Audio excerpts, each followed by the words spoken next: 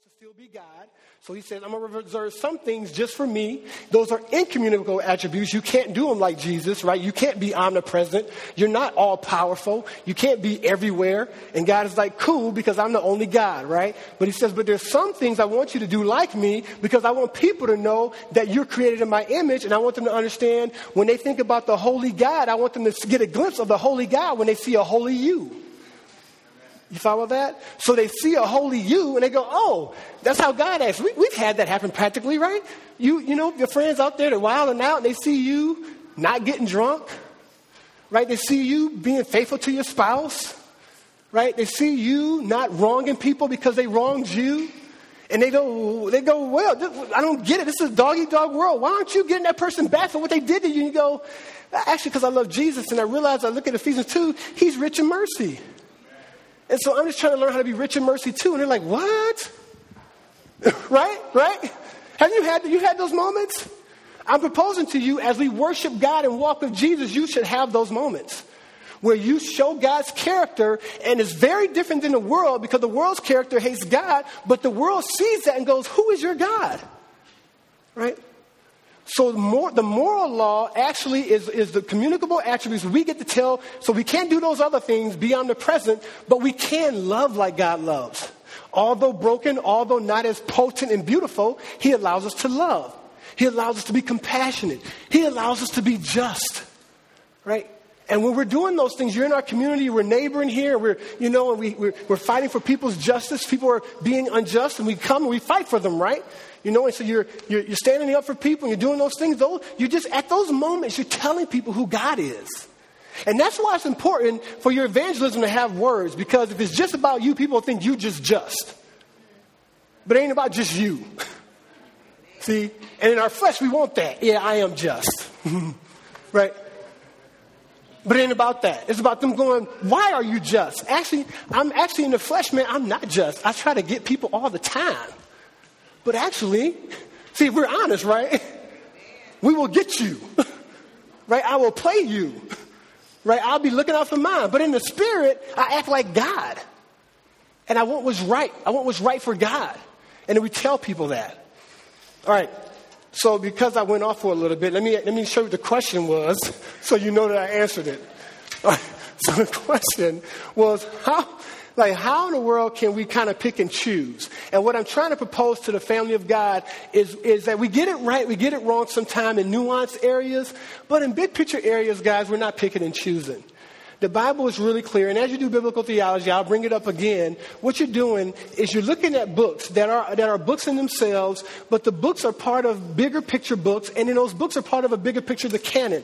And so it's very naive to think that when someone says something in Genesis or whatever, that they're just saying it in Genesis. What we're saying is that I've looked at Genesis, I'm looking at the Bible, and I'm kind of doing theology back and forth. That's good biblical theology. Theology is the study of God. You're reading in Genesis, but then you're reading accounts of God, and you're seeing how God is interacting throughout the story of the Bible. And all of that is what it takes in order to come up with a theological treaty, as it were. And so I want to propose that people aren't picking and choosing and kind of picking on people who desire to practice homosexual relations. You notice we're not having this conference about murder. You know, we're not having this discussion, about, coveting, We're not picking and choosing. Just as it's clear that those are moral sins, they dishonor God because that's not who God is. In the same way, God has been really clear in the area of homosexuality is a moral issue that God is saying, I don't act like that, so neither should you. Right? And then finally, I want to make sure, don't you hear this and then hear our talk a couple weeks ago. Go back and listen to our talk. We don't focus on the act as much. We focus on the issue that we're all broken. I believe we went to 2 Corinthians chapter 12, and we talk about the issue of we're all broken, and man, we all have to fight the fight of being holy before God. And that's really, and that the goal of our brothers and sisters who are homosexual is not to be heterosexual. The goal is holiness. Let me make that really clear. That if you're a Christian and your whole goal is, well, how do I make you straight? You missed it. Right? I mean, that'd be cool if God gives them that supernatural deal where they're just like, I don't even think like that no more. But that's not the goal. The goal is whatever our issue is that dishonors God is for us to be willing to not do that so we can honor God in the spirit. That's the goal of Christian life. When God sees people who in their flesh would dishonor him, they go and they even shake sometimes, and they're hard and they're breaking in their heart, and it's like hard in their whole life, but yet they say, I want to love Jesus. And he's like, man, look at my brother, look at my sister, look at my children choosing me when they want in their flesh to choose something else that honors Christ. So that was the first question. Is I want to say we're not picking and choosing. We do get it right and wrong, but in the big picture areas, I think we're doing okay. And in that area, I clearly think we're doing okay. Is that clear? That was a lot. Yeah, Justin.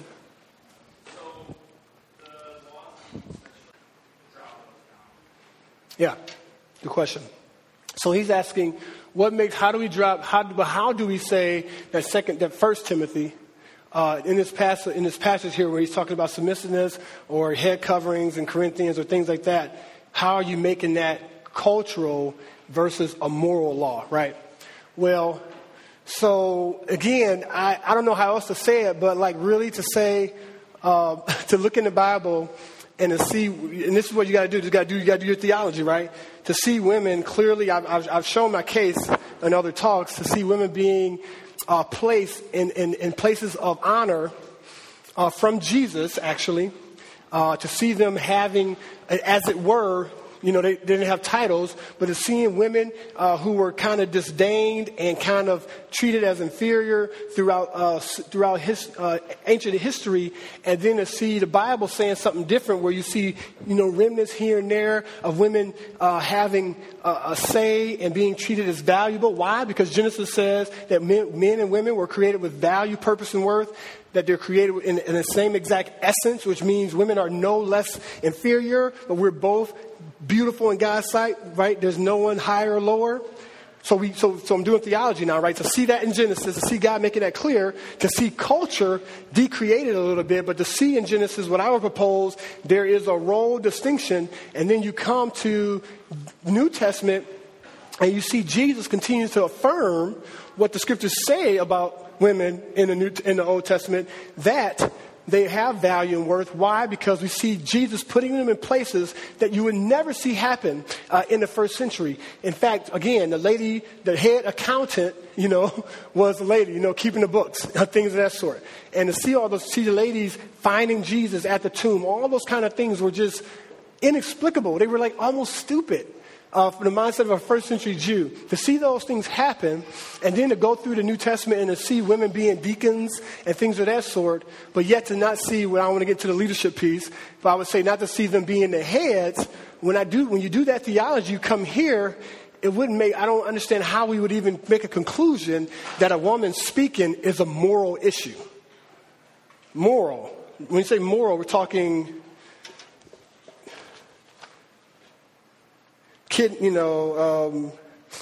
idolatry, loving your neighbor, oppressing people, stealing, sexual sins.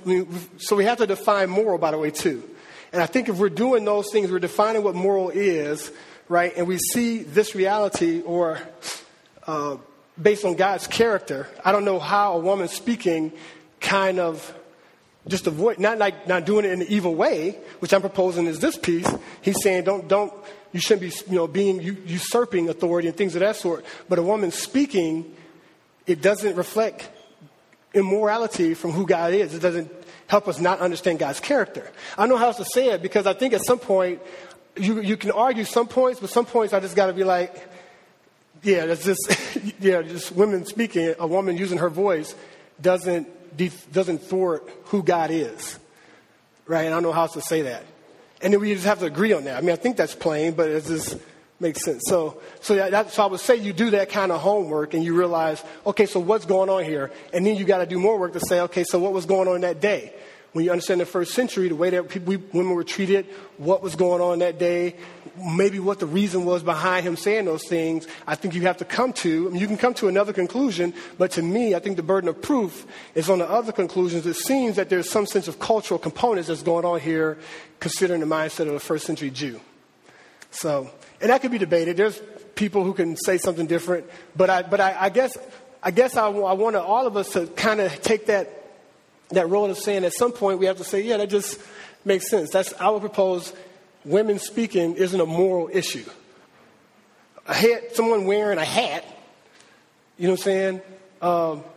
Necessarily, because it changed, you don't see God, doesn't reflect God's character.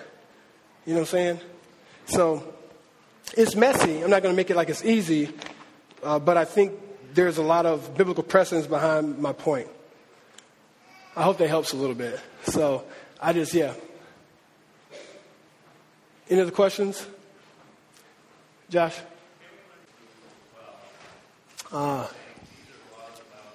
That's really good. That's really good. I want to take what you said. I think it's really good and actually push it on Justin's point a little bit even more.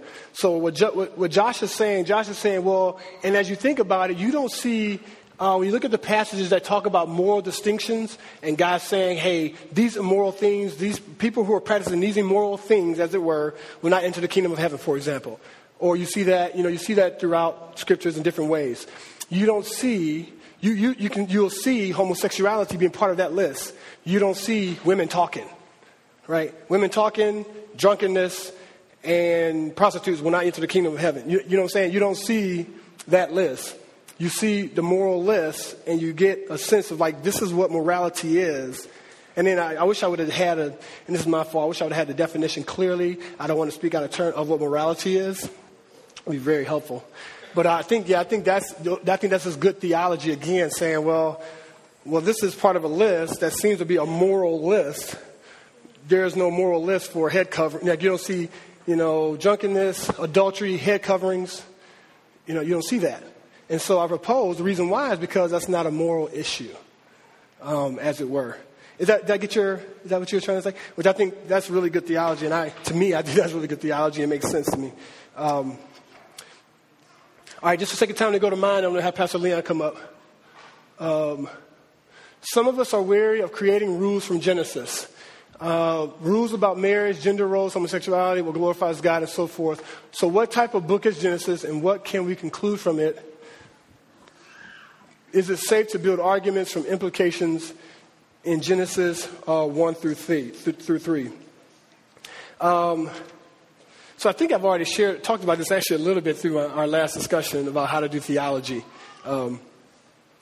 But what I want to focus on here is, well, first we understand this question here is that like, can I actually go to Genesis and say, hey, it says here, this is where the first marriage is, and can I get doctrine, as it were, out of the book of Genesis? When can I say God is saying this here, and we need to obey it, basically?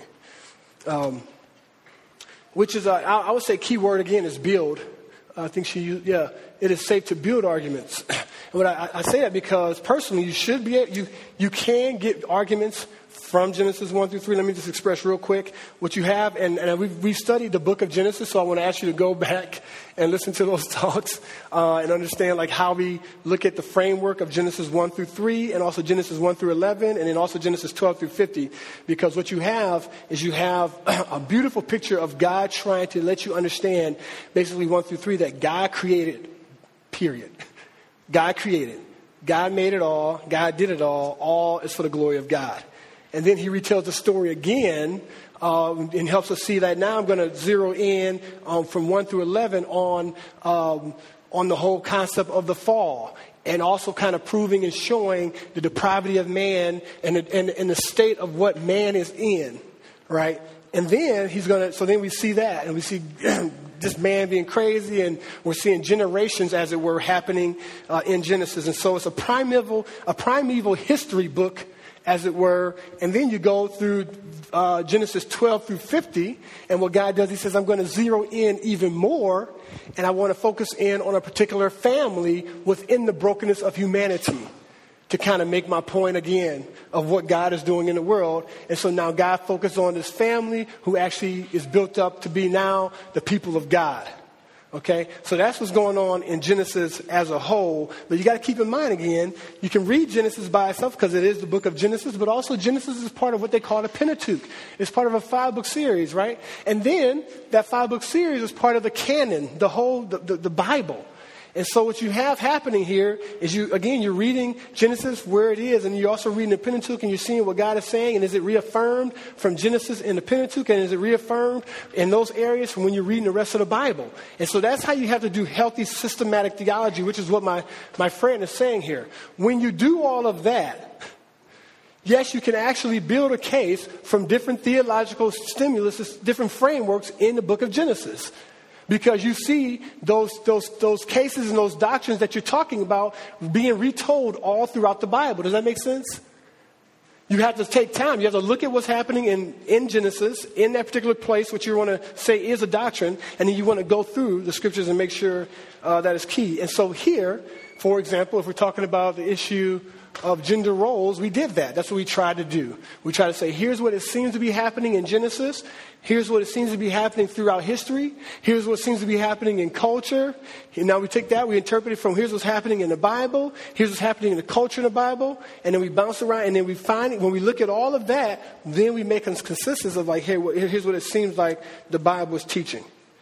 So I hope that's helpful, that you can...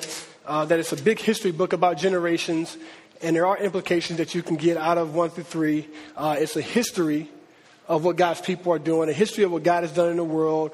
Then it ratchets down to a history of God, of the people that He's created. Then it ratchets down more to the history of the people He's created and the people He's chosen to be His people. So out of that, you can actually get theology if you're doing the hard work. All right, I think I have one more, right?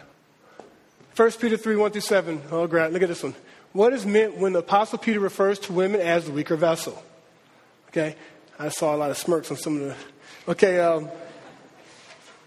Actually, you know what? I think, so I want to apologize to you because I believe that my initial thinking on this concept, I've actually changed my view. So basically... When I looked at the text, I did some studying. I was talking to a sister. We were talking for a while, so I went back. I started studying it more. I was like, man, I just want to make sure I'm feeling comfortable with, with what I'm saying. And I just feel like God was just graciously guiding me to what I believe is a more biblical framework and a better explanation, which I'm more comfortable with.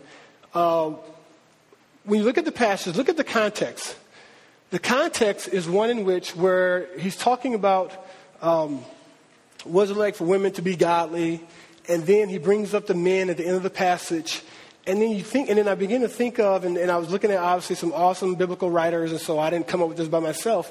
But it seems to be another consensus that actually what he's talking about when he says weaker, he's talking about understanding the culture that they were in, which I get that for sure.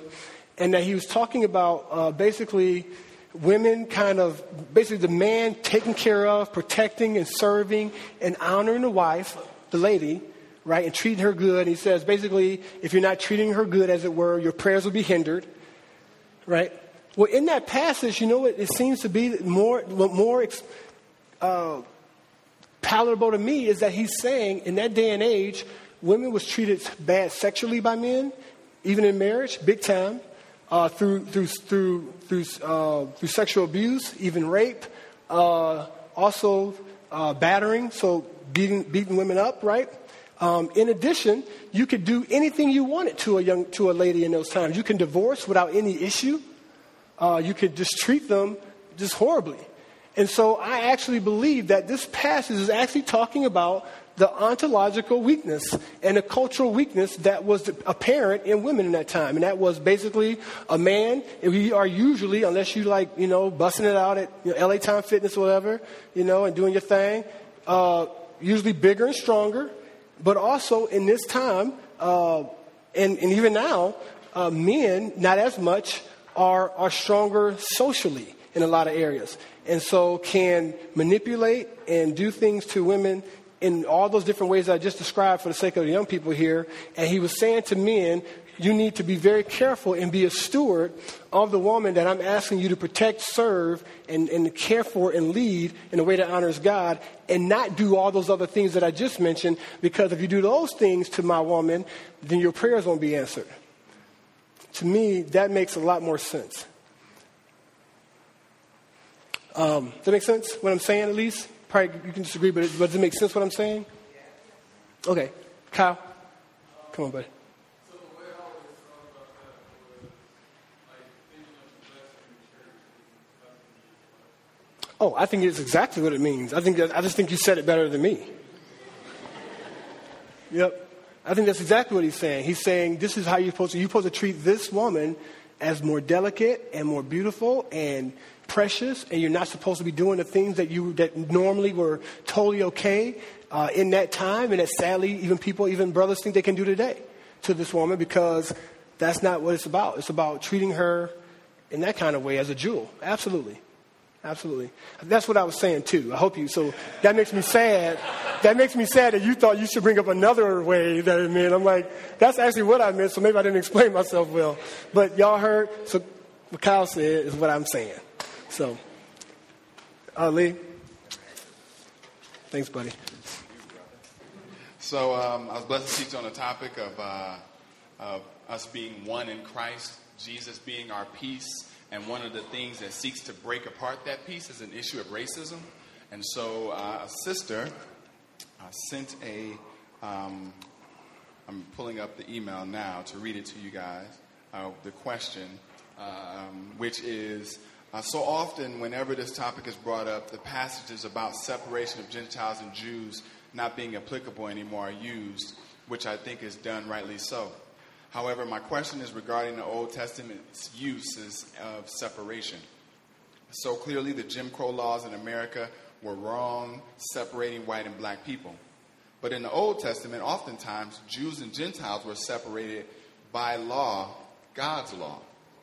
I don't see how that is not perpetuating the same issues of separating two people groups that are both broken and sinful. But the separation makes it seem like one group is better than the other. It is my understanding that this was to keep them separate, God's people, holy and set apart. But I guess I don't really understand why that was a good idea. Clearly, it was God's law, so I'm sure he's right. I just don't understand why it was a good thing to separate oneself from all Gentiles. Like what about people who believed in God but were not Jewish by birth? Were they not allowed to be in community with the Jewish people? How did this not perpetuate the same better than issues? Great question. So I want to first kind of backtrack a little bit, because we know when God created humans, he created us to reflect his image and with a beautiful harmony. See, sin enters the picture and disrupts the peace that we talked about last week. So initially, there was a peace among us all. Okay? Sin enters the picture, and now that peace is disrupted between you and I as we look at cultures. And so we see God set apart a people for his purposes, but even in the first promises that we receive in Genesis chapter 12, we get Abraham being a blessing just to himself. No, trying to see if y'all listening, if that heat is messing with you. I'm trying to see if y'all paying attention or if you're sleeping right now. See, he's not called to be just a blessing unto himself, but he's going to be a blessing unto who? The nations, all people, okay? So this is a starting point, but it's not an ending point. They were set apart so that people would get a chance to experience a beautiful and holy God, okay? So that question of should people, would they have a chance to be engrafted into the body of Christ, into the beautiful love of who God is if they were not Jews? Of course, that was the design. And the Lord instituted through Abraham a way in which people would be able to experience that. Let's fast forward into the book of Isaiah. And in the book of Isaiah, it says this. And I'm going to give you some examples of how this takes place. But in the book of Isaiah, chapter 56, verses 6 through 8, it says this. It says, foreigners who bind themselves to the Lord to serve him, to love the name of the Lord, and to worship him, All who keep the Sabbath without desecrating it and who hold fast to my covenant, these I will bring to my holy mountain and give them joy in my house of prayer. Who is the beginning people we're talking about? Foreigners, right? Their burnt offerings and sacrifices will be accepted on my altar, for my house will be called a house of prayer for all nations. The sovereign Lord declares, he who gathers the exiles of Israel, I will gather still others to them besides those already gathered. So we see in Genesis, there's this being a way in which the nations are going to be reached through this people. We see us reminded of this being God's heart in Isaiah. And then I want to give you 3 examples for you to go research. Some folks that were engrafted in, not because of their culture, but because of their willingness to say, I submit to who this holy God is. The first is Ruth. Check her out when you get some time. Next is a group of people that we hear about in the book of Jonah, or when we're studying Jonah, it's the Ninevites. A whole crew that repents, a whole culture that repents. But lastly is a sister named Rahab. And if you look in the book of Joshua, you find that Joshua is leading his people. He's leading them across the Jordan into the promised land. And when he gets there, he's about to survey the land. And a situation happens where basically they need help or they're going to be found out and the whole plan is going to crumble. And this sister arises. As we're talking about women being celebrated, this sister arises. And not only does the sister hide them and protect them, she says these words that shows her heart's confession. She says in chapter 2, verses 9 and in verse 11, I've kind of brought them together. She says, I know that the Lord has given this land to you. The Lord your God is God in heaven above and on the earth below. She shows her willingness to submit and see that this God is the God of all. And so she's a heroine. But there's a way in which this woman is celebrated. Let me tell you about her background. She was a doctor. No, she wasn't a doctor. She wasn't a lawyer. She wasn't a politician. She was a prostitute. A prostitute. So now, if there's any profession in which you would say the holy people shouldn't let in, that might be it. But what we're seeing here is God saying, your past does not invalidate you. Will you see me as Lord? And that's all of our stories here. That is, if it's your first time here, we're not expecting you to come in perfect, because none of us have. But what we do come in is say that we'll trust in a perfect God in spite of our past. And so this sister, whose background is probably more jacked up than half of us in here, you know where we find her name? We find her name in a genealogy. That's like that's like your family reunion background tree. You know what I mean? Your great grandmama was this, and then grandmama was this, and then it goes down. We find her in the genealogy of Jesus. This sister who had a background that not many of us would want to touch, from a culture very different than the people set apart. We find her engrafted in. And so God's plan always was to see the nations cared for. He just started with a group of people. Now, would I say that when she was engrafted in, her experience was great and she went skipping down the street and everybody celebrated? I don't know what her experience was. Maybe there was sin, but what was God's heart? God's heart was that every person that would submit to him would know that they've found a resting place. They found peace in him. And so I could go back over all of Acts that we just covered as Pastor led us, but we just see cultures being constantly torn down as we begin to wrestle with what does it mean to be the sent people of God, clashed up into one new culture, which means saved by grace. Amen. Amen. I hope that answers the question a little bit. And if not, sis, come find me. Oh, Big Mike. Yeah. So was the outer court, the area of the temple, was that created by man or was that created by the Lord? Now, first off, let me confess, I'm not as good at answering on the spot, so bear with me. But in my studies and in my understandings, it was created by the Lord. But what the entire temple was to remind us of is God's beauty and his holiness. Okay? And so even Jews had sections of the temple they couldn't enter into. Everybody couldn't just go into the holies of holies. We're all constantly being reminded that there is a way in which we bring honor to God, and that there is character traits that we need to represent and that we need to bring forth, and not everyone had those. And so when Christ puts down this wall of hostility, when he reminds us that that's torn down, what he's saying is, now in me you all have access. You don't need to be the high priest in order to see sin atoned for.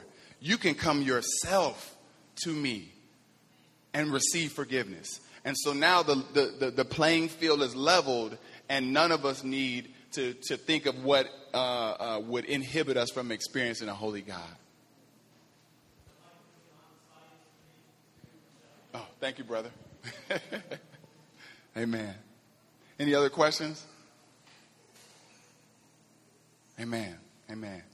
Well, family, I'm going to turn over to Pastor. And as you guys may have questions that still, like, you don't want to raise in the entire, time, but please feel free to connect with either one of us, as we'd love to see you equipped to be able to continue living out the gospel. Praise God. And your amen, and your elders, and also Matt groups. Love when you guys are doing life and doing theology in those arenas.